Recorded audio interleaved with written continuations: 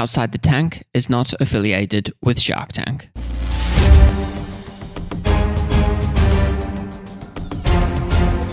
Welcome to Outside the Tank, the first podcast in the world that interviews the entrepreneurs featured on Shark Tank. We get the inside scoop on how they got there, what lessons they learned, their biggest regrets, what didn't air on TV, what has happened to them since, and so much more.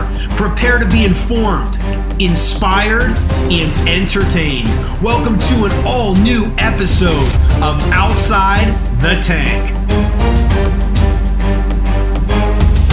Welcome to an all-new episode of Outside the Tank. I'm Tom. That's Joe, your fearless co-host. We're back again. They haven't canceled us yet. You know, they haven't canceled us. They can't because it's our show. We control everything because we're entrepreneurs and we like control. Yeah, Joe, this is funny. We just talked about that this week, because Joe said, he's like, is the station happy with us? And I said, excuse me? He goes, well, the AM station that this radio show that we're doing is on. I said, no, Joe, it's actually a podcast. I have Serial Radio. I have a subscription to Serial. Okay, so we have. Hey, who's our sponsor? Oh, this show is sponsored by Growth 10, your entrepreneurial virtual community at large. How's that? Not good. Yeah, no one's going to go there now. Really? I thought that was terrible. I bet you there's 3 people listening that are going to go to www.growth10.com. It's on the interweb, folks. He says the www just to annoy me, because I tell him, you can just tell people our website's growth10.com, and so he does the www just to annoy me. But seriously, Growth 10's where we hang our hats. It's our business. We put really, really talented groups of entrepreneurs together on a monthly basis, half day, all virtual, to work on their businesses, to help each other instead of trying to figure out all of this damn stuff alone. So if you're an entrepreneur and you want to grow your business and you want to do it with other talented, like-minded, killer entrepreneurs, go to growth10.com, see what we're up to. Hit us up if you have any questions. Tom at growth10.com, Joe at growth10.com. We really like helping nice, scaling entrepreneurs grow faster and not have to figure this stuff out all alone. And our members are the members that we've attracted are lifetime learners. These are people that really, really like to learn, get better. But more importantly than that, we've attracted members that have incredible talent and want to share that talent and those best practices with others. So it's a great combination. All right. So the reason we're here, Ashley Drummond's of Abs Protein Pancake. These are low-calorie pancakes. She comes into Shark Tank asking $120,000 for 40% of the company. More than usually you see people come in with. Yeah. These are 250 calories for 3 pancakes. That means they're healthy, Joe. I know, and they're gluten-free. I don't even know what gluten is, but they're gluten-free, and they're all natural. Good stuff. And she came in having been at the game for about 11 months, 100,000 in sales, all internet-based sales as well. Yeah, that means online. Online on that web, the www thing. So, and we'll find out more about this during the interview. Yeah, I was going to be serious.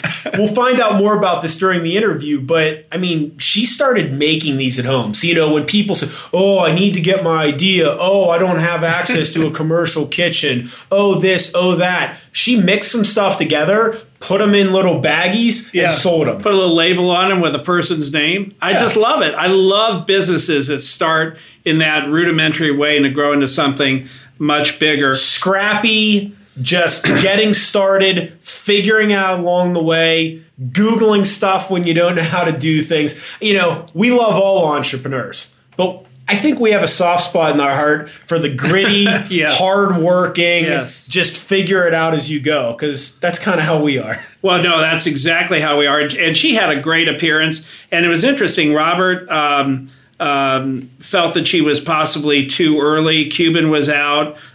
feeling like it was a product, not a company. Lori didn't like the flavor of her product, so she tapped out.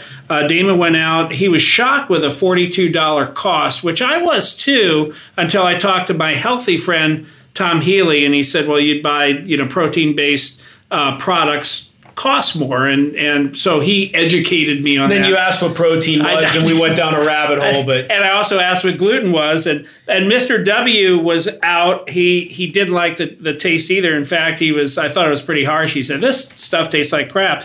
But there was something interesting that occurred here. She had a backdoor offer from Damon. So it's interesting how they 42% for 120,000. Yeah, so it's interesting how that happens. But Ashley is a great lady.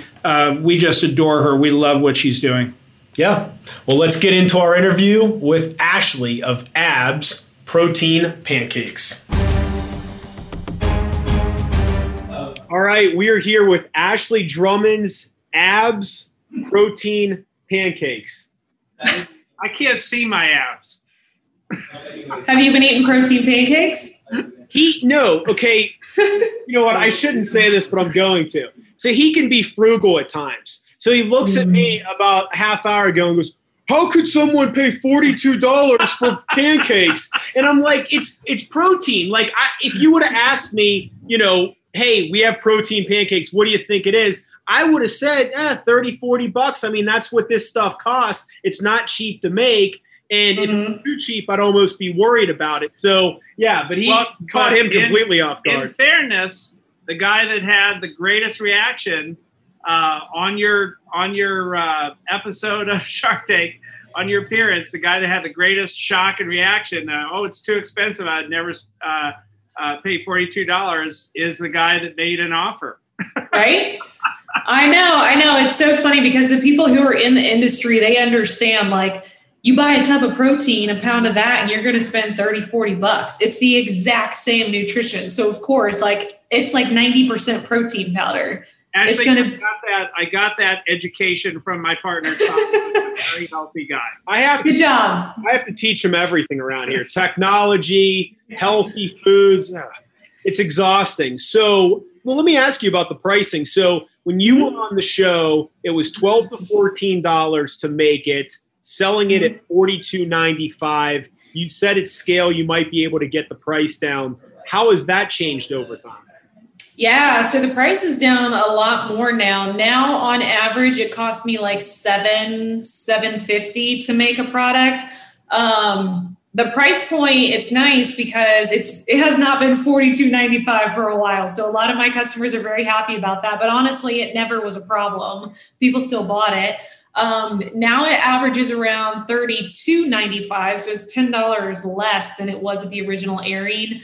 And also I have a subscription service now, so people that are set up on auto ship programs can get it for $29.95, $28.95, depending on how much they order.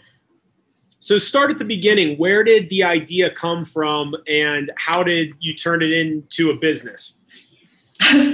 Well, honestly, I was a personal trainer. I had a personal training business in Tampa, Florida. I was just helping people. I was very passionate because I wanted to help people get in the best shape, transform their lives and their health and fitness. And I was doing it just on an hourly basis, working with people one-on-one. And it was very fulfilling, but I kind of reached a point, I think a lot of people do in business, where they start to realize there's only so many hours in a week and there's only one of me.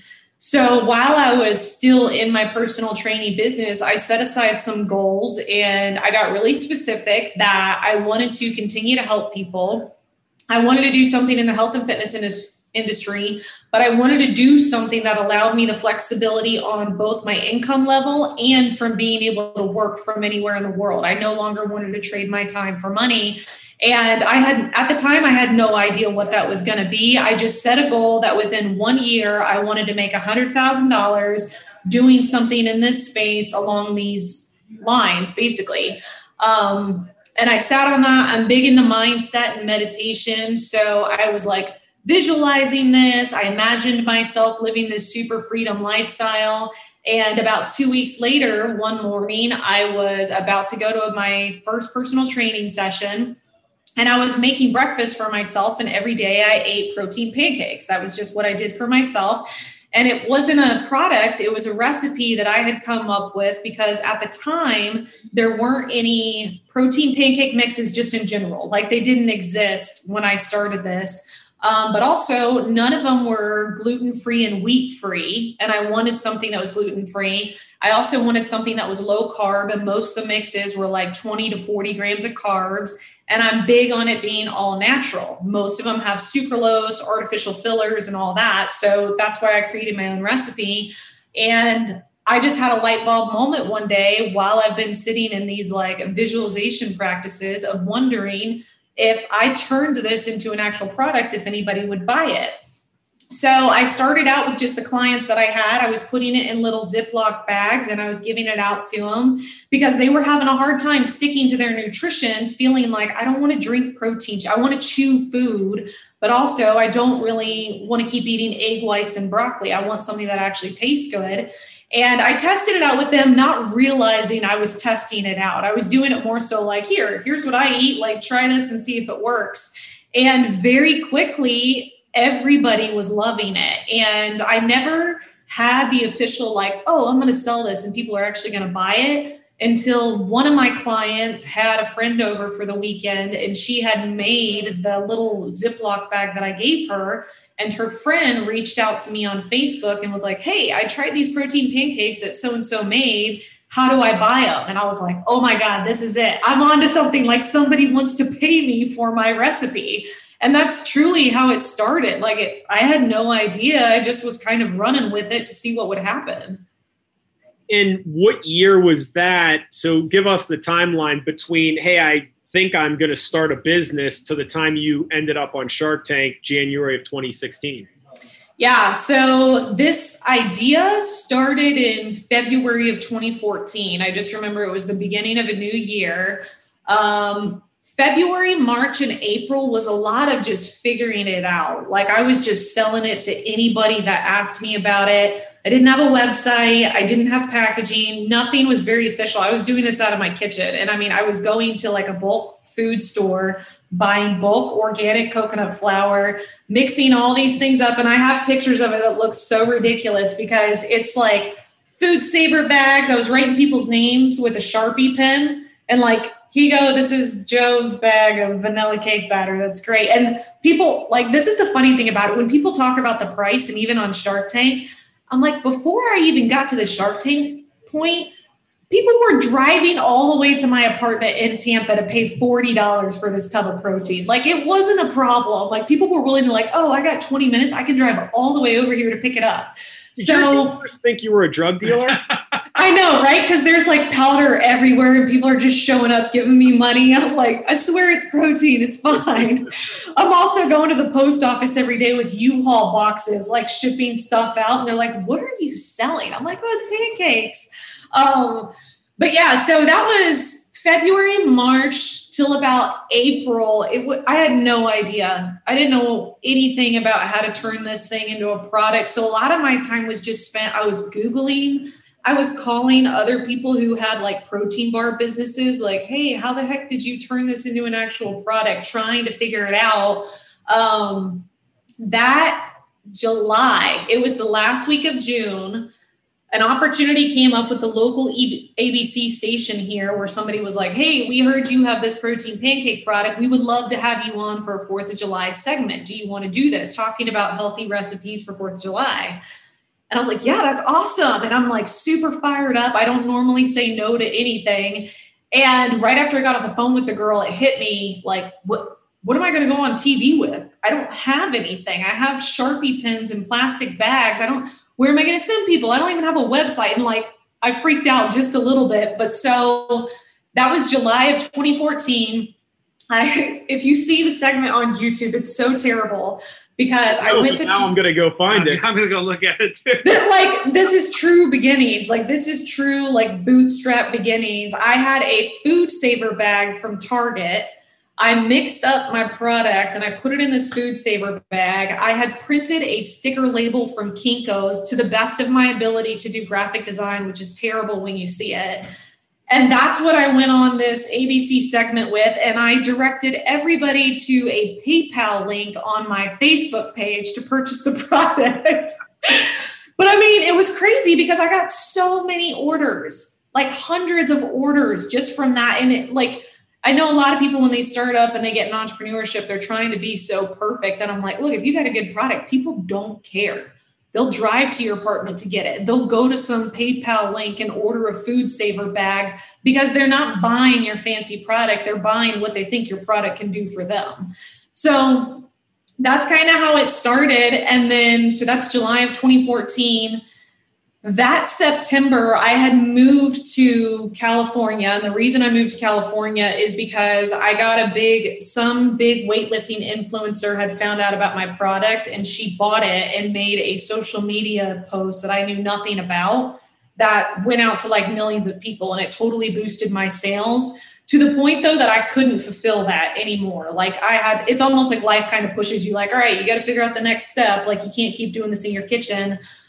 So I had found a manufacturer in San Diego, California, the very first one that could work within my minimums. And I also found a fulfillment center out there. So I moved to San Diego in August. So ABC in July, moved to San Diego in August. And while I was out there and I'm talking to people about this big idea that I have no idea how it's going to work out, a lot of people kept saying, they were like, oh, you should go on Shark Tank. You should go on Shark Tank. And at the time, that seemed like so far out in the future while I'm still just trying to figure out what I'm doing. So I applied that September and I couldn't even answer half the questions that were on there because I didn't know. I didn't even know what customer acquisition cost was. I don't know what my turn rate is or anything. I'm just selling a product. So I filled it all out and totally thinking like, they're never going to pick me because half my answers are blank. All I did was tell my story. And I didn't hear anything back for a really long time. September all the way until that following March of 2015. So we're talking almost 5 or 6 months. I finally got a call back and the girl was like, hey, I'm so sorry for the delay, but we loved your story and we would love to put you through the first rounds of Shark Tank. And that was the very beginning of my process. So from application to the call, we're talking 6 months. And then from that process to actual filming was another 6 months because I filmed in June of 2015 and then aired in January of 2016. So the whole thing, I tell people, I'm like, it was like a year and a half of having to just be very patient while figuring out how the heck to build a business, while trying to prepare all the information that they wanted for Shark Tank to prove you even had a business. So it's definitely a lot. I have a quick question. That time, July of 14, moving to San Diego, finding a partner that could manufacture the product for you and just dealing with trying to figure out how to build a business. You had a product. I think one of the sharks said you have a product, not a business. We hear that a lot. You probably heard that a lot up front. But as you're trying to figure that all out, can you tell us a little bit about how you either seeked out or received mentorship in some form? Or were you just really doing this yourself in a bubble? So I have a funny story about that. I actually had a business coach prior to that was helping me with my personal training business, just teaching me like how to even do personal training business. And when I got to San Diego and I really felt confident at this point, I had enough people that were reaching out and ordering. I was like, I am onto something. I got to figure this out. I don't know anything about manufacturing. How do I find a manufacturer? I had reached out to this business coach, like super pumped and excited because I was like, this is it. This is going to be something big. And I said, hey, here's what I'm doing. Can you help me find a manufacturer and fulfillment or tell me somebody who can? And I remember his response was super long. And he was just like, Ashley, I don't know how to tell you this. This is a terrible idea. You shouldn't do this. Like, it's never going to succeed. I don't want to see you get hurt. Like, basically, like, don't do this. This is the worst idea ever. And I remember first I cried because I was like, oh my God, my business mentor doesn't even believe in me. And I felt so good about this. Then I sent him an email back and I said, thank you very much for your feedback. At this time, I feel like we should discontinue our services because I'm going to move forward with this. And we didn't work together anymore. And I did not have another business coach after that. I was just very committed to, I believe that if other people have done it, you can do it too. And so like, I just constantly kept reminding myself of like, all right, these people built this out of their garage. Those people did it in a commercial kitchen. All these other people on Shark Tank have done it. Like there's other people who have done it. Like I feel confident that I can figure it out as long as I just keep doing it and keep asking questions. So I didn't have anybody guiding me other than just I Googled. I asked a lot of people, a lot of questions, anybody who would give me 5 minutes, and most people were annoyed. But if you would just like, hey, where did you even search on Google to find a manufacturer? And like the way it works is like, you kind of just connect the dots, because I'd reach out to one manufacturer and they were like, oh yeah, we could do your product. We have 30,000 minimum order. And I'm like, 30,000, I'm doing like 4 a week. How am I going to afford 30,000? But in finding that out, then they would be like, oh, here's another manufacturer who does smaller minimums. Maybe talk to them. And I just hustled and figured it out as I went, because I was not going to hire another business coach that told me what I was doing was stupid. Ashley, with a business coach like yours, again, what a trip, what a great story. But with a business coach like yours, you're better off just DIYing it. He was not an inspirational dude for sure. Right. Well, I mean, to give him his credit, he is very good at what he does in his realm. But I believe like a lot of times coaches and mentors, they don't necessarily have to know how to do everything. Their responsibility is more to help you remember that you have the ability to figure it out, to keep going with it, keep asking questions. I'll do everything that I can to help you along the way. But just because I started a business doing this doesn't mean that I know all of your answers for everything. And like, that's what you need from your coach is like, I don't actually know, but we're going to figure this out together. Not like, hey, let me totally crush your dreams. You went into Shark Tank, 120,000 for 40%. And that's one of the highest I think I can ever remember. Was there any reason for the 40%? And did someone tell you to do that or give you advice? Or was that just something that you wanted to do? I wanted to do that because I wanted to offer something that was going to be enough of an incentive to make somebody want to invest. But it also gave me the opportunity to keep majority control. So I've heard a lot, prior to going on there, I heard a lot about how they'll immediately dismiss you if your evaluation is too high. So I didn't want to go in being arrogant, thinking like, hey, I'll take 5% for $1 million. And they're like, you've been in business 11 months. Why in the world do you think you're entitled to that? So I was trying to offer something that I felt was a fair valuation of what I was doing and where I was headed, but also was enough to incentivize the shark of like, hey, I mean, 40%, that's a big chunk. That gives me a pretty high stake of equity in the company. This might be worth my time. So that's kind of where that came from. After airing, how did life change for you? How did the business change? Everything changes after you air. Everything changes because you do your absolute best. And I'm sure other people who have done this podcast with you say the same thing. Like you do everything you can to prepare, but you don't know. I mean, even the people like the producers are trying to tell you like, I don't know, a similar business did this much in sales. You might do that much, maybe 50%. So you're trying to make wise business decisions of how much inventory to order, how much staff to have, how much support do you need? Some people have crazy stories about it where they don't get through their emails for months because they have so many people emailing them. I didn't have that at all. So I'm not sure if it's just like a situational thing based on what your product is, or if it's more of a systems thing of you just don't have good operation flows going on. Because I had emails, but it wasn't unbearable. Like I still had a life. Other people, they were like, I don't even have time to eat and sleep. I don't know. It makes like, sometimes I'm like, well, what did I do that you didn't do? Anyways, afterwards, it was very interesting because they kind of make you sit with a psychiatrist. I don't know if other people have shared this with you, to make sure that you are prepared for whatever outcome, good or bad, that you're not going to lose your mind depending on what it is. And it makes sense now from stories that I've heard. For me, what happened afterwards was that, we'll say the week from airing and after, I made more money in that week, not only than I had ever made in my whole life, but than the business had ever done. So it's that like really weird, surreal moment where you wake up in the morning and you're just flooded with orders and flooded with money. Except for then you also have this weird, like, bittersweet moment of like, now what? Like, I've spent the last year and a half of my life preparing for this, and now it's here and it's done.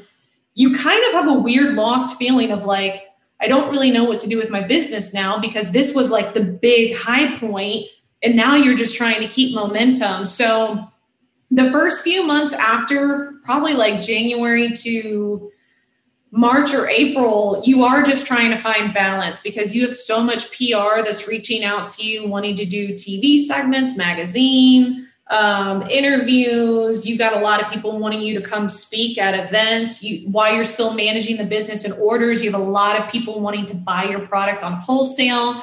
It's very overwhelming for the first like 4 to 6 months, because now you're trying to figure out stuff that you've never done before while also maintaining and keeping up with the business.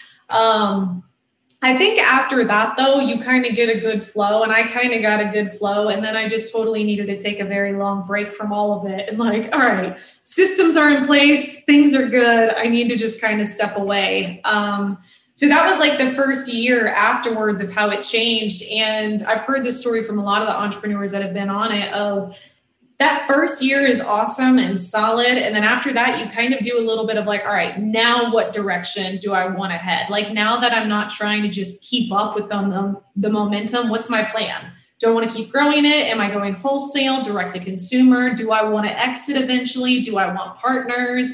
So you kind of have to just take a little bit of a step back and regroup and re-strategize instead of just trying to hustle and keep up with everything that's going on. So I'm assuming you had to re-strategize, and what decisions did you make, and how did the trajectory of the business change?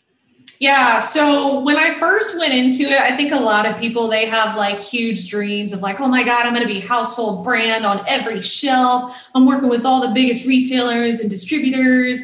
And you have all these like great ambitions. And I did too. So like initially I was like, I'm going in Whole Foods, and I'm going in Costco, and I'm going in GNC and all these things. And I got all those offers coming in, except for then when you look at it from a business model perspective and you realize like, where do you make the most money? Where do you get your customer database? What's the long-term plan with all of this? I actually completely stopped doing any wholesale and retail. And I just decided to go full direct to consumer for a lot of reasons. I did some big deals after the airing initially, and it's super exciting and like really good when like you sell out of thousands of units in minutes, except for when you look at what you actually made for all that work, you're like, wait a minute, even if I sold like a third of this amount of product and I did it all on my website, like it's way less work and I'm making twice as much money. So things like that, I kind of changed. So even now I don't do any wholesale or retail stuff because it's so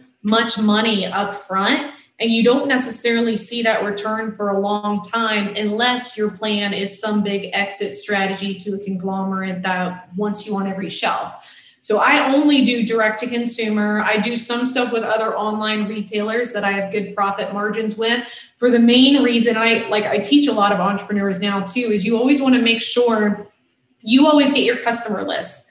When you're working with retailers and wholesalers, they can drop you in a week because somebody has better prices. And not only do you lose that account and that contract, you also lose your entire customer database that loved your product and you have no way of reaching out to them.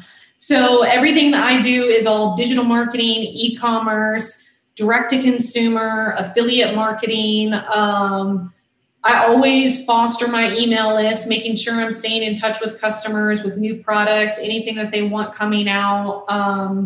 That's been my strategy. And it's kind of an interesting thing to watch because I see a lot of businesses that went the opposite way, that now they're like, oh, I'm trying to figure out how can I go from brick and mortar to now only doing e-commerce, even if you're not. So say you're doing 10 million wholesale and then maybe you do 1 million e-commerce, but you're making 60% on the million. And before you're only making like 4% on the 10 million. It's just like, plus one is way more simple. You're not dealing with like a lot of legality and all these contracts and all this overhead of like, you have 90-day net, 120-day net.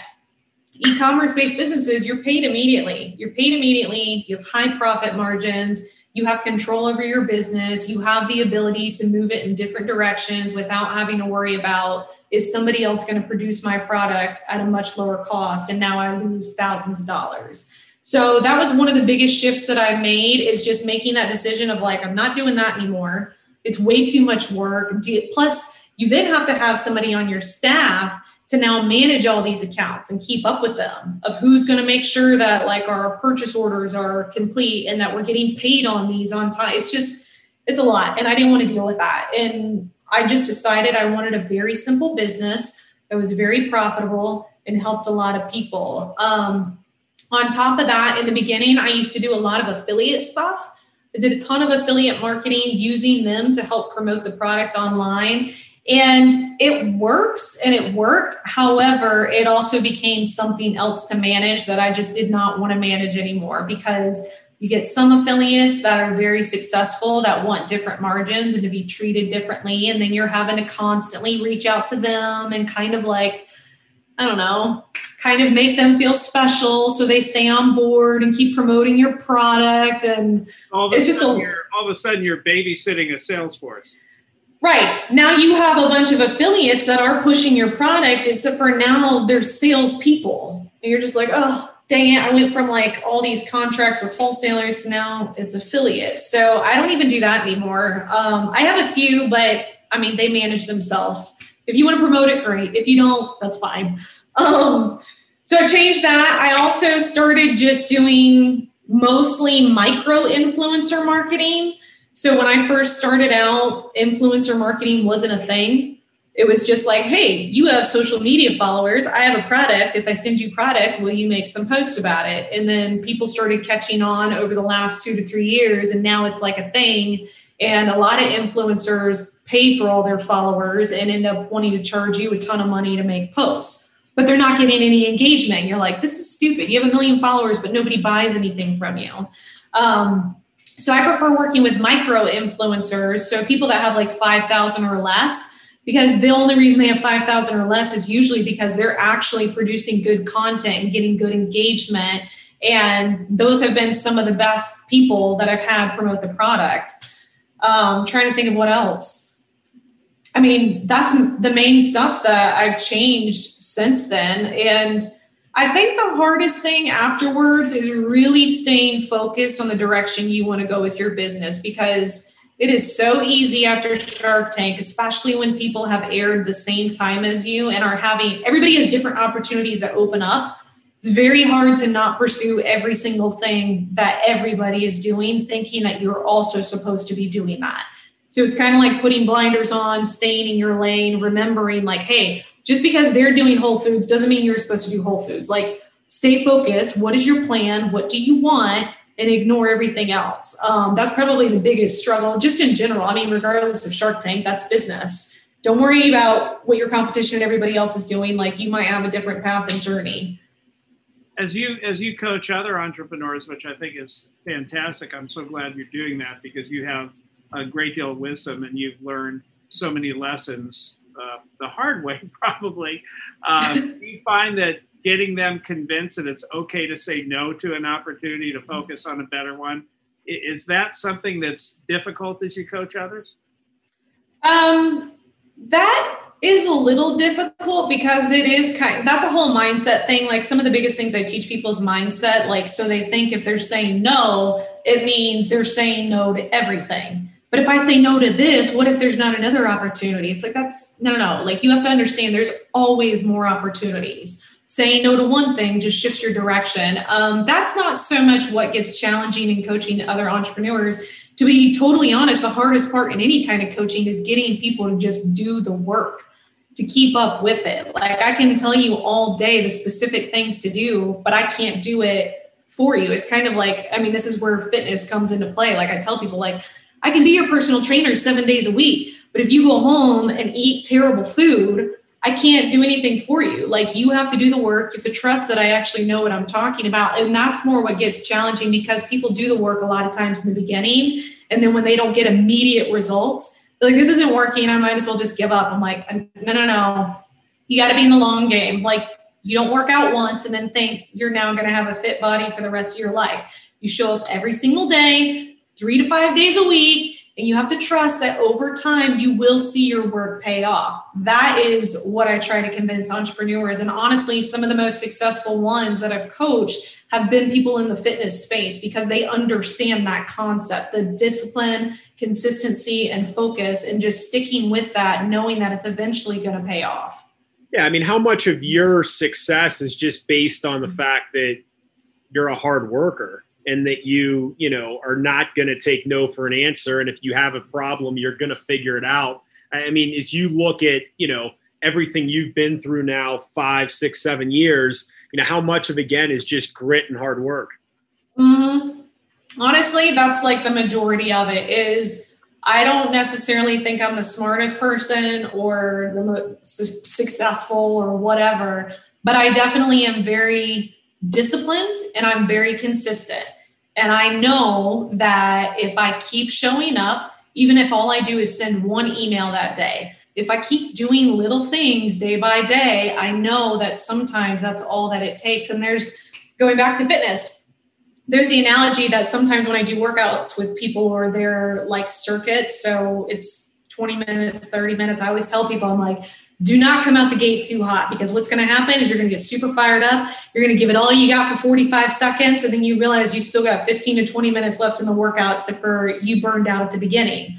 Slow and steady, one breath at a time, keep going. And that's what I tell entrepreneurs too. I'm like, do not show up tomorrow on our call with 100 things on a to-do list you think you're going to do. And you think like, I'll knock that out. And once I'm done, that's it. Like, then I should see all the money roll in. Like, do like 2 things a day.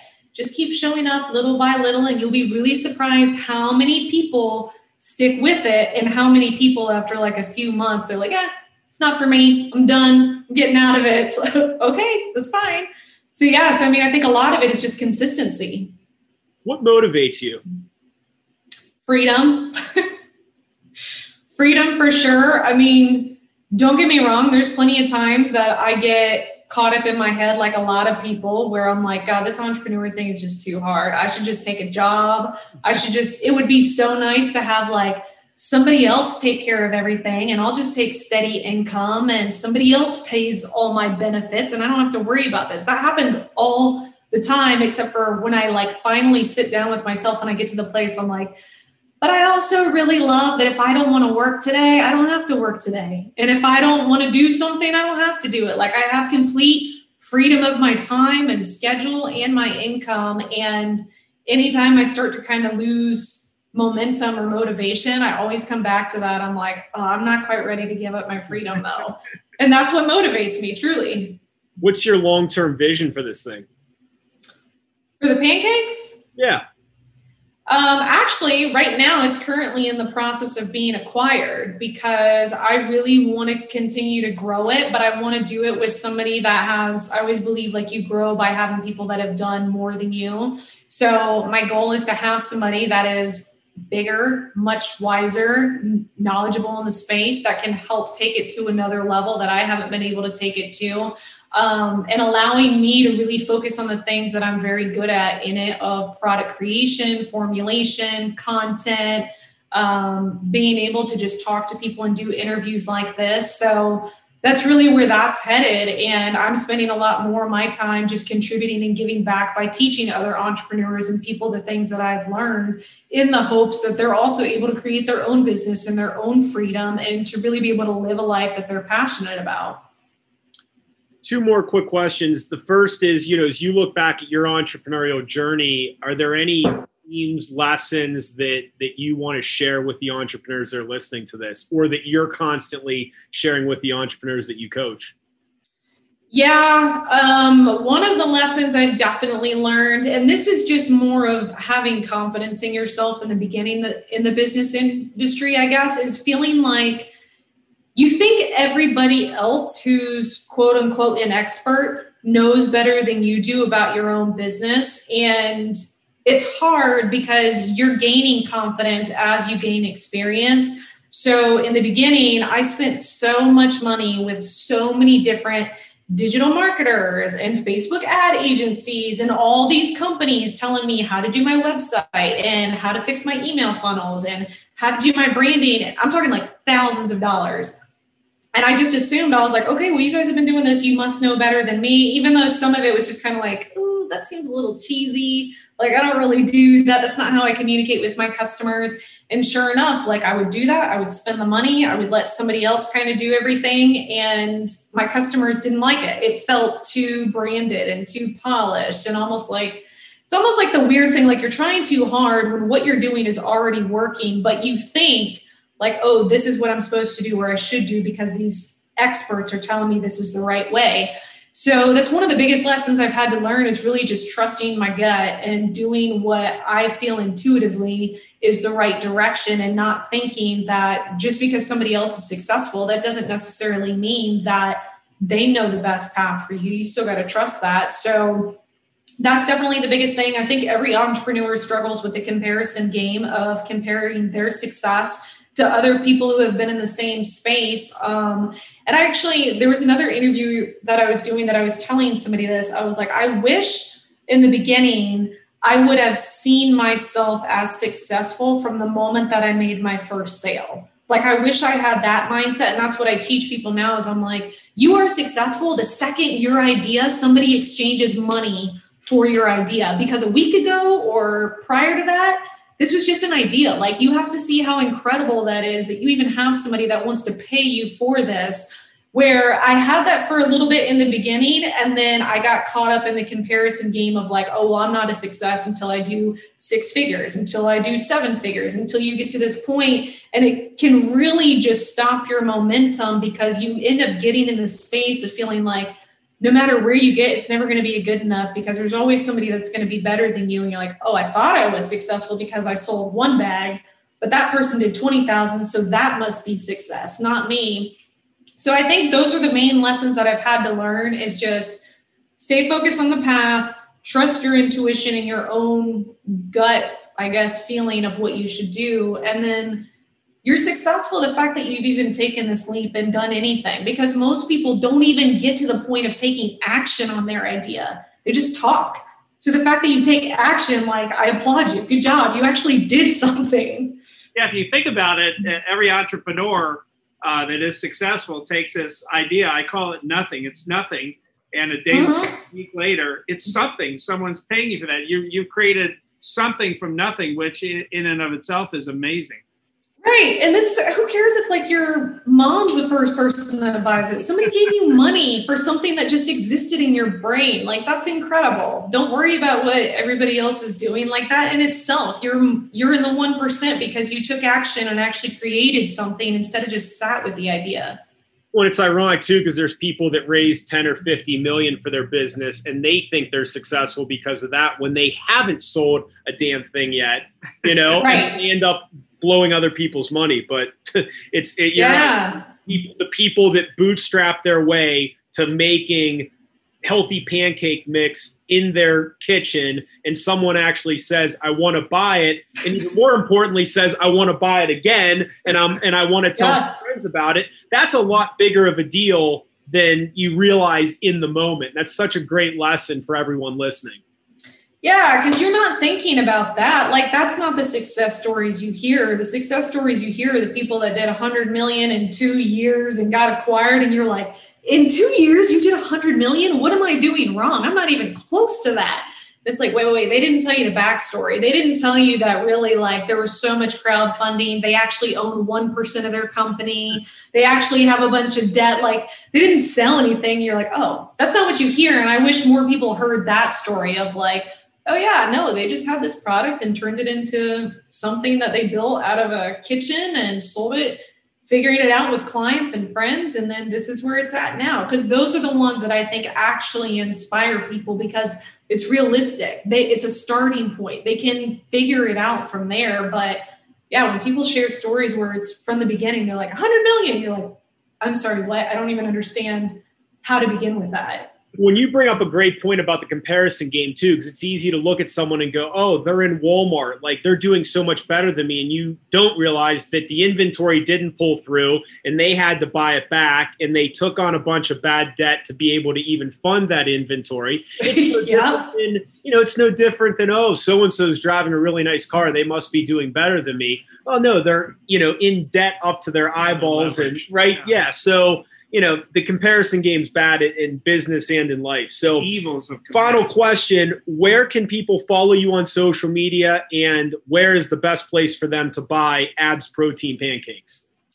Yeah, so on social media, everything is just my name, Ashley Drummonds, and then everything like about business is all just on ashleydrummonds.com. The pancakes are all abspancakes.com. Social media is all Abs Protein Pancakes, and honestly, if you just Google Abs Protein Pancakes, you can find it. All of it pops up everywhere. Awesome. Well, we so appreciate your time. Tons of great lessons. What a cool entrepreneurial journey, and we so appreciate you making the time to be with us today. Yeah, thanks for having me, guys. This is fun. I told you that was going to be good. That was a good session. Ashley's phenomenal. I have so many takeaways. This is our post game, by the way. So we do our pregame, and then the actual interview, and now this is our post game, just to keep you straight. Oh, thank you. Okay, my notes are right here. I have my notes. Great. We take notes. We listen to these people. These are great entrepreneurs, gritty entrepreneurs. They have a lot to say. Do you want me to go first? You always go first. I know. Eventually, you're going to catch on. I have 8 things. I have 8 points here. Okay. Is that too many? Is that over quota? 8 points is fine. Just don't be verbose. I won't. You would never. Actually, I have 7 points. I miscounted. See, use both hands when you're counting. Remember, if it's over 5, you have to use both hands. I cut off a few fingers in that chainsaw accident, so actually I got to take off a shoe. Is that Don't okay? joke about that. You actually could do that. I did not do that. Every weekend when he does yard work, he comes in on Monday either limping or holding his arm. I dropped the chainsaw on my ankle. Okay, so she's very intentional. Ashley is a very intentional person in almost every way, and I love that. She is absolutely focused. She made a comment. She said, you don't have to get things perfect. And we've talked about over the years the fact that perfect could be the enemy of getting started or having any traction at all. And she told you a little bit about how she started and how rudimentary it was. And I just think there's a lot there. You don't have to be perfect. You just have to get started. Third, she had to learn how to say no. There were a lot of directions she could have taken her business, but she was very disciplined. She had to learn how to say no and learn how to stay very, very focused and mission-centered. She, like us, is a big believer in doing the work. Actually putting the time in, doing the work, moving the business forward. And by the way, thinking and planning is part of the work. Part of the work is making a product, not having to have that product be perfect, putting it out, getting feedback, tweaking, pivoting. So she's a big believer in moving forward. I call it failing forward. She used a word. It really resonated with me. We're probably kindred spirits because the most important thing to Ashley, and I know this word will be important to you too if you're a diehard entrepreneur. She used the word freedom. She said the most important thing to me is freedom. Freedom to mold her business, mold her day, live her life. And if you ask me where freedom ranks for me. I'm a very spiritual person. I love God. I love my family. I love my country. And then I love freedom. And freedom actually comes before money. I would take freedom over money. But freedom is very, very important to her. I know it's important to you too. And that's why she decided to take the risks and build the business, which is what we all do. She also said, Tom, that you can't lose your voice. You have to trust your gut. Your gut has to tell you where to go with your product. There's a lot of well-meaning people out there. There's a lot of other voices out there, but your internal voice is most important. And then the last point is beware of the evils of comparison, comparing where you're at in any phase of your business, your growth, to where someone else is at. They have most likely a slightly or very different set of circumstances. So beware of the evils of comparison. Good stuff. Yeah. A couple here to add very quickly. I love that, that initial mix she created, she just tested it with her training clients. It's free market research. Yeah. And they tell you, oh, it's terrible, it's great, add this, change this. And it's just, you just got to get it out there and ask people for honest feedback. You don't need a big market research firm to do that, but you just got to put it out there. Love the bootstrapping, her going on to the local news and giving a PayPal link. So a lot of people would look at that and be like, oh, that's not very professional. But it's fun. It's gritty. People are like, this, I want to give her a shot. I'll order it. So, everything doesn't need to be perfect and polished. And I thought that was great. She had a quote, hustle and figure it out, right? Yeah. Not a bunch of coaches, just saying, look, I figure it out. I go online, I buy a book, whatever I need to do. We hear this a lot, but that direct to consumer where I'm owning the customer relationship. If you buy it off my website, I own your email address. I can reach out to you whenever, however, I can send you deals. But if you go into Walmart and buy it, I don't know who you are. I didn't know that you bought it. Even with social media, I have all these Instagram followers. Well, what if Instagram becomes lame? What if they cut you off for some reason? What if they restrict how you can use it as a marketing tool? So I love owning that customer relationship, and I think that's so important. And then cherishing it and gathering information and nurturing those relationships. The last thing, and I've never heard anyone say this before, but I loved it. And the quote was, you were successful right after your first sale. And it's true. But and there's two thoughts about this. Number one is, yes, does it mean you're going to have a yacht and be a billionaire? No. But once someone has purchased your product, okay, that means that there is some level of success. Yeah. They have given you their money, their hard-earned money, in exchange for whatever it is that you created. And that's a big, really important step. The opposite of that is these, people, and we know who they are. Oh, I raised $5 million. I raised $10 million. I raised $250,000. You haven't sold a damn thing. You haven't proved out your concept. You haven't even earned a dime from anyone in terms of an actual buying consumer, but you're raising all this money, and then you're going to go buy office furniture, and then you're going to sign an expensive lease, and then you're going to hire a bunch of people that don't even like working for you because you don't know how to lead.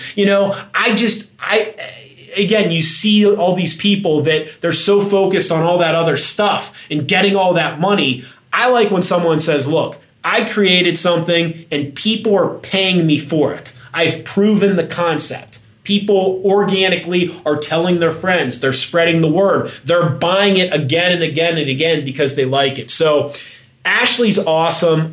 So excited to keep following her journey. Obviously, she gave you her personal information as well as the company. She's just an awesome entrepreneur to follow along. She does some coaching, so hit her up if she's able to help you out with your business at all. So love this interview. Love Ashley. Love the business. Again, our streak of just meeting all these incredible, nice, growing, gritty entrepreneurs continues, and I'm having a lot of fun with this. What about you? I'm having a blast. Excuse me, a frog in my throat. I had a question for you. If I eat some of Ashley's protein pancakes, will I be able to see my abs someday? No comment for those of you. Hey, speaking of athletics on YouTube. Speaking of athletics, in 18 hours, you're going to be swinging a golf club for the first time in 90 days. Yeah. How's that make you feel? I'm just really interested what comes out of Joe Buzzello, the golfer, after not touching a golf club. New Year's Eve day, I played 18 holes, put my clubs away. They've been gathering dust in my garage since that time. They're going to come out of the garage tomorrow morning. I'm going to step on a golf course. I'm not going to hit any balls. I'm not going to warm up. I may have like a pre-round beer. Actually, I can't. It's 8:07 in the morning, so I'll have a pre-round cup of coffee. But I don't know whether I'm going to shoot 74 or 104 tomorrow. I really don't know. And that's why I told you I think we should drive separately. We probably should. Well, this was fun. Thank you, Ashley. And thank you, everyone that's listening to Outside the Tank. Digging what we're doing. We're going to keep doing it. We have so many more interviews scheduled. Tell your friends. Tell your friends. Spread the word. Check out Growth 10 if you're an entrepreneur that wants to grow faster. And we will see you on next week's all new episode of Outside the Tank. Bye, everybody.